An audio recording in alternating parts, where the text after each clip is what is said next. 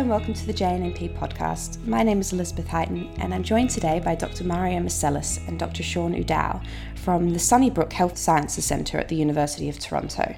And we're going to be talking about their recent JNMP paper, which is available online now, looking at orthostatic hypertension and cognitive impairment in alpha-synucleinopathies.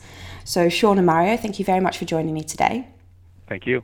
Mario, I might ask you this question. I wonder if you could just give us a general background of what alpha-synucleinopathies are, and in particular, what are the sort of associated motor and non-motor features of these disorders? Yes. Alpha-synucleinopathies are a related group of disorders that are characterized by the intracellular accumulation of alpha-synuclein. The alpha-synuclein can accumulate in brain cells, but also in glial cells, which are the supporting cells of neurons. There are three major kinds of alpha-synucleins. There's some rarer versions, but the three most common types are Parkinson's disease, dementia with Lewy bodies, and multiple system atrophy. And these diseases are characterized not only by motor features such as Parkinsonism, but also by non-motor features, which include cognitive deficits, neuropsychiatric features, and autonomic features. The cognitive deficits that can be seen in alpha-synucleinopathies across all of them include symptoms such as fluctuations in a patient's attention and alertness. It can also include troubles with navigation and visual spatial functions, and also troubles with memory. Those are the prominent cognitive features that can be seen, but there can be others. In terms of autonomic features that can be seen, orthostatic hypotension, which is a drop in blood pressure when the patient stands up too quickly, it can produce symptoms such as dizziness, lightheadedness, which can be very detrimental for a patient because they could pass out and lose consciousness as a result of that. So Sean, I wondered, your paper mentions about the sort of autonomic features such as orthostatic hypertension and the fact there may be a relationship between this and cognitive impairment in these neurodegenerative diseases. Could you walk us through the evidence for this relationship, inclusive of, I suppose, what your review also added to the literature? Absolutely. So first of all, when working with Dr. Marcellus, we were noticing that clinically our patients with Parkinson's disease, dementia with Lewy bodies, and multiple system atrophy who tended to have these cognitive fluctuations, so times when their level of alertness or mental status would be much lower, also tended to have fluctuations in their blood pressure. So they would have drops in their blood pressure on standing up, so orthostatic hypotension. From there, we decided to do this review, and our results found that 22 studies in the literature either directly or indirectly looked for a relationship between orthostatic hypotension and cognitive impairment in these alpha-synucleinopathies. Of these 22 studies, 14 of them showed that there was in fact a relationship between orthostatic hypotension and cognitive impairment, and the other 8 showed that there wasn't any evidence of a relationship. It's important to note that all of these studies were very heterogeneous. So they had different patient populations. Some looked at Parkinson's disease, some looked at Lewy body disease, dementia with Lewy bodies, and others looked at multiple system atrophy or mixes. Also all of these studies had different designs and different methodologies, and also different ways of measuring both the drops in the blood pressure and the cognitive profiles. I mean, your paper not only explores this association and finds evidence for quite strong evidence for a potential relationship between orthostatic hypertension and cognitive impairment, but your paper also then goes on to propose 2 alternate explanations for this association. Would you be able to briefly summarize those 2 for us? Yes, so we came up with 2 theories that are supported by the literature for the reasons behind this association. So the first theory is the diffuse neuropathology theory, which basically posits that the diffuse neurodegeneration and alpha-synuclein deposition in multiple different brain areas leads to a more diffuse Parkinson's disease phenotype. So basically, more disease in the brain leads to more symptoms and more problems in patients with these alpha-synucleinopathies, and thus the clustering together of orthostatic hypotension and cognitive impairment.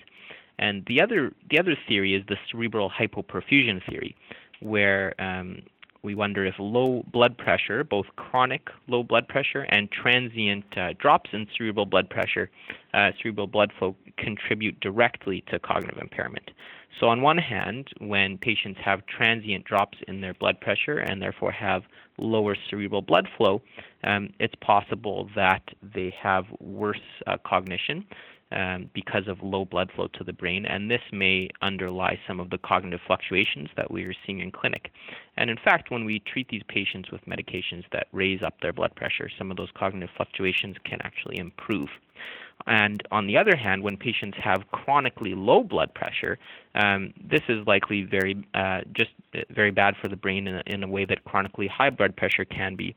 Chronically low blood pressure can potentially contribute to the development of white matter disease and even increase the rate of neurodegeneration. So Mario, I mean, thinking about that and those two alternate explanations, obviously it'd be interesting if you could currently treat orthostatic hypertension to potentially reduce the sort of associated or potential associated cognitive impairment. So I wondered whether that was something that could easily be currently treated, and I suppose whether there was scope for sort of novel therapeutic agents in this field. Yes. So in terms of treating orthostatic hypotension, I think it's first important that it is identified, and it's not always something that patients report, especially when they have a certain degree of cognitive impairment.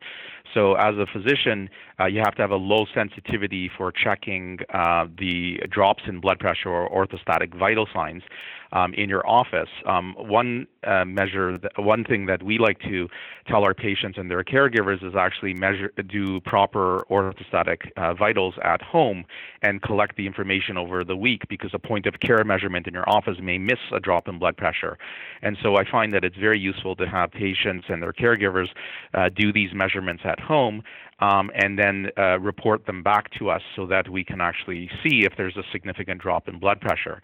Now, in terms of managing the blood pressure, once you've identified that the blood pressure, there are drops in blood pressure withstanding, we first start off by using conservative methods. And this is things such as asking the patient to increase their salt intake, and that can increase their intravascular volume and help with the drops in the blood pressure when they stand.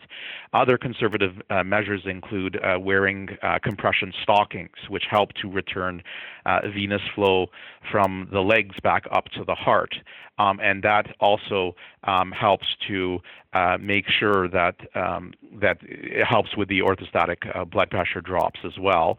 And then other measures such as putting the head of the bed up on blocks can also help to increase blood pressure while patients are sleeping. So those are some measures that are conservative measures, and we always start with those first. However, in more severe cases, we do have a variety of different medications that can be used to increase the blood pressure, and they're quite effective in terms of increasing the blood pressure and such that there aren't dangerous drops when patients stand up. The one problem, though, with this approach is that it leads to supine hypertension. So when patients are lying down, their blood pressure can often go up to very high levels. And so you introduce another problem that can also be detrimental for patients. And so there's this balance between how low a blood pressure we tolerate when they stand and how high a blood pressure we tolerate while they're lying down. So the drugs are far from optimal. They can work, and we've identified, people that have individually responded. There have been no proper clinical trials done to date that have shown that increasing blood pressure will improve cognition. Most of this has come from observations in our clinic and other people's clinics as well, other doctors' clinics as well. But I think that it does pose a question that can be asked by a proper clinical trial. In terms of a novel drug development, ideally it would be great to have a drug that can target the low blood pressure without causing the supine hypertension. But to my knowledge, that drug doesn't exist at this point.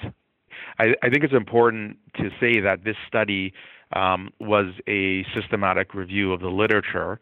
And so while there is evidence to support that there is a link between the two of them, that there is a need to do proper longitudinal studies that follow patients over time to see if this association holds.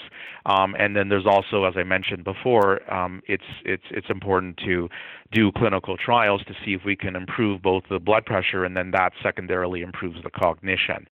Well, thank you both so much for your time today. I really appreciate you joining me on the JNNP podcast. Great, thank you. Thank you very much. So that was Dr. Mario Marcellus and Dr. Sean Udall from the Sunnybrook Health Centre at the University of Toronto, and they were talking about their recent JNNP review, which is available now online at jnnp.bmj.com. And this was the JNNP podcast, and thank you so much for listening.